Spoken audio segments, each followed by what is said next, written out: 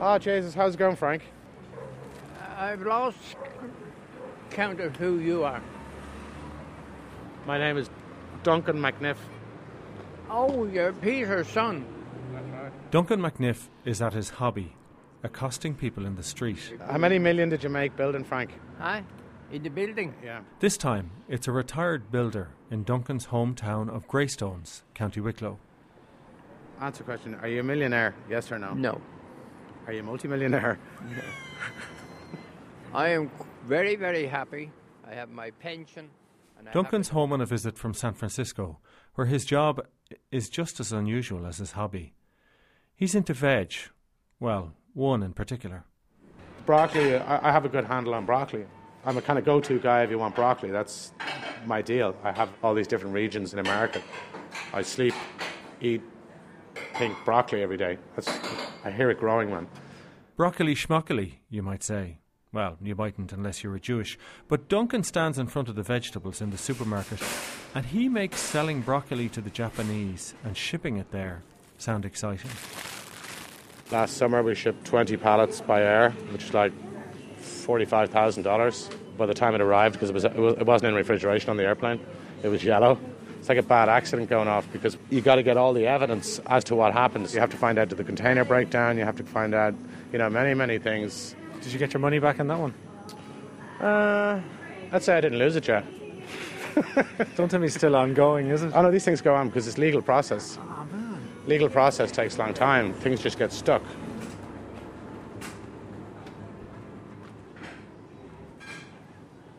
Okay, so I'm looking at Osaka. It's 0 degrees, 31 degrees Fahrenheit, 7 degrees. So the stuff's not really growing there much. Even at coffee, the phone is out. Duncan is looking at the weather in various parts of the world. I look at weather patterns and I'm able to predict how much I want to keep shipping into these markets. Because if I see if Japan's getting hot, they're going to get into local production. By the time my stuff arrives in 2 weeks, they've already got their own stuff. Do you ever get to touch it? Yeah, I go to the fields every week.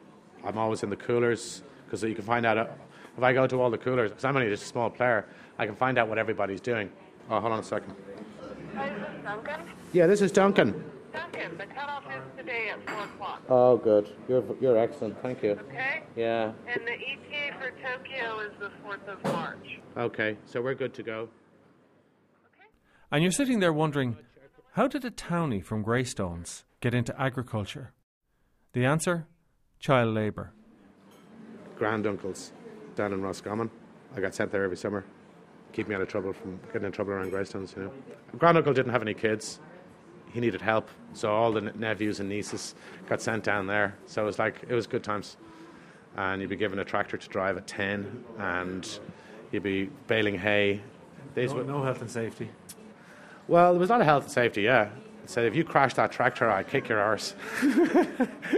Your health would be damaged if you damaged a farm machine in those days. It wasn't a question of your health. It was how much it cost when you broke it. After school, Duncan trained and worked as a farm manager, but as he had no land, he gave up on agriculture. He then ran a couple of businesses before joining some friends in San Francisco, where he followed his first love back into agriculture and food. The business in America is only maybe $3-5 million a year, but that's small time. You can make a living doing it. I'm happy. So starting with the first one, this is kind of a... Still on the phone, Duncan pulls up a site related to his hobby. I'm going through my iPhone on the site, so... His website. The Naughty Santa is episode 1. It's called On the Road Radio Series. The Japanese are very traditional people, and I just went and did that. That was that one. And here's what he does. Once a week, he takes a tape recorder and wanders around California, recording people that he bumps into. I try to go on a Friday afternoon and capture something. So sometimes nothing comes. So I never know. And it's an outlet for me away from fruit and vegetables. Some people play golf. They spend 5 hours in a golf club. I do this.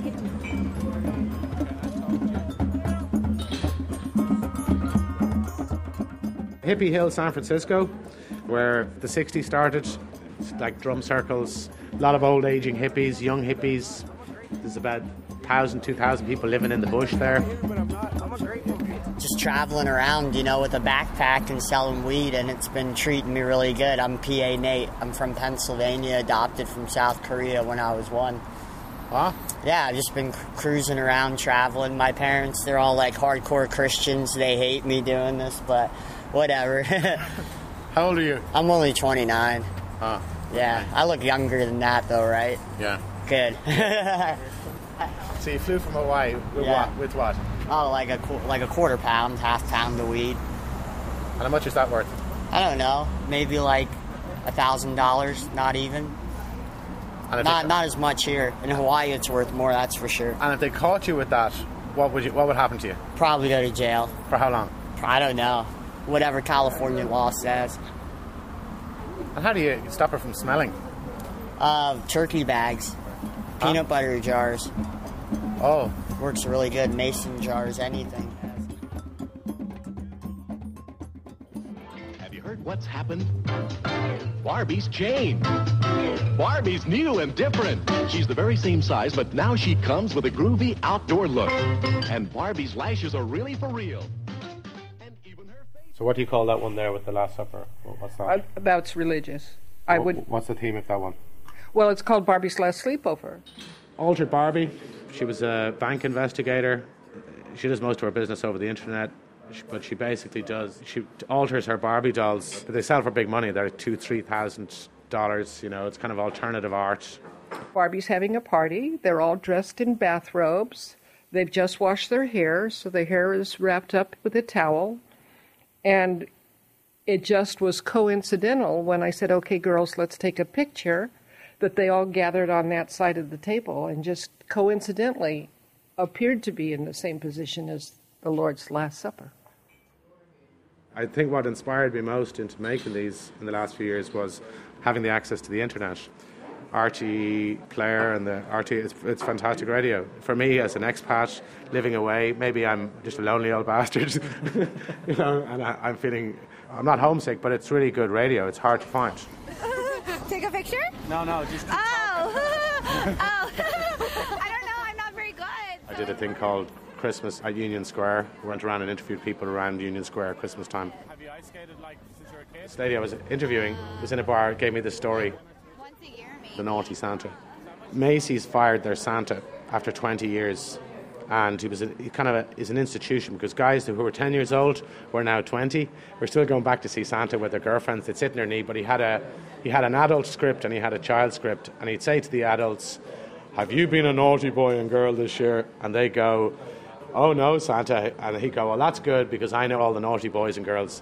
And they didn't say anything to me, but they wound up complaining to management. And management had to kick it up to New York City. And New York City said, fire him now, and they did. That was it.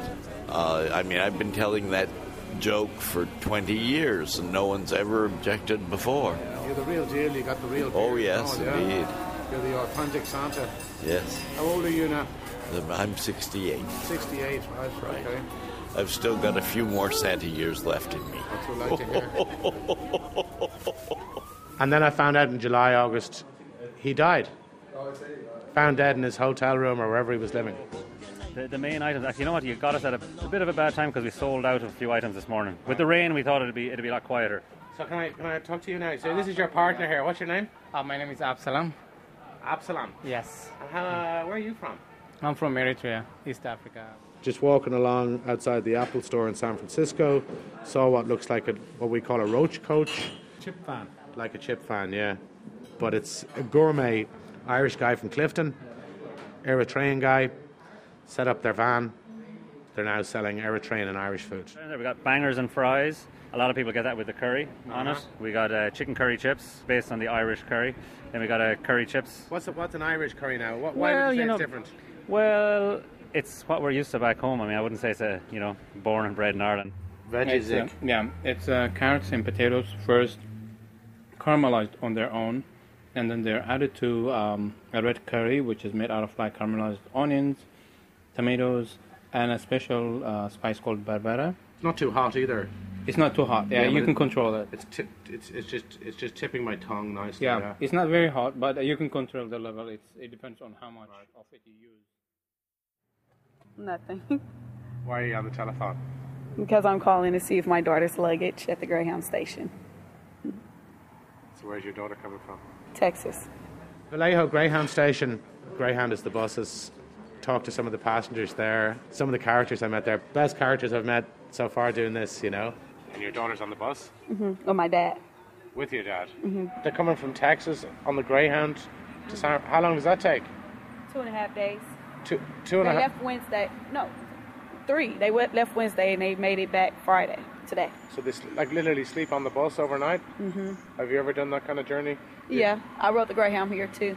And how long did you live in Texas for? For 20 years. For 20 years? Mm-hmm. With your parents? Yeah. And... No, with my grandmother. And you decided then... And your parents lived in California? Oh, I see. How did that come about? I don't know. Huh? I don't know. You don't know? No. What's your next story? So I never know. I don't have any... I keep an open mind. There's a link to Duncan's stories on rte.ie on the Documentary on One website. Just click on the tab marked The Curious Ear. Back outside on the street in Greystones, the retired builder has a riddle using his aluminium walking stick. I'm going to give you one now. Okay. Listen carefully.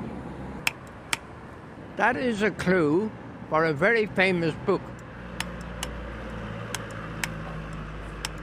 39 Steps. The Blind Man.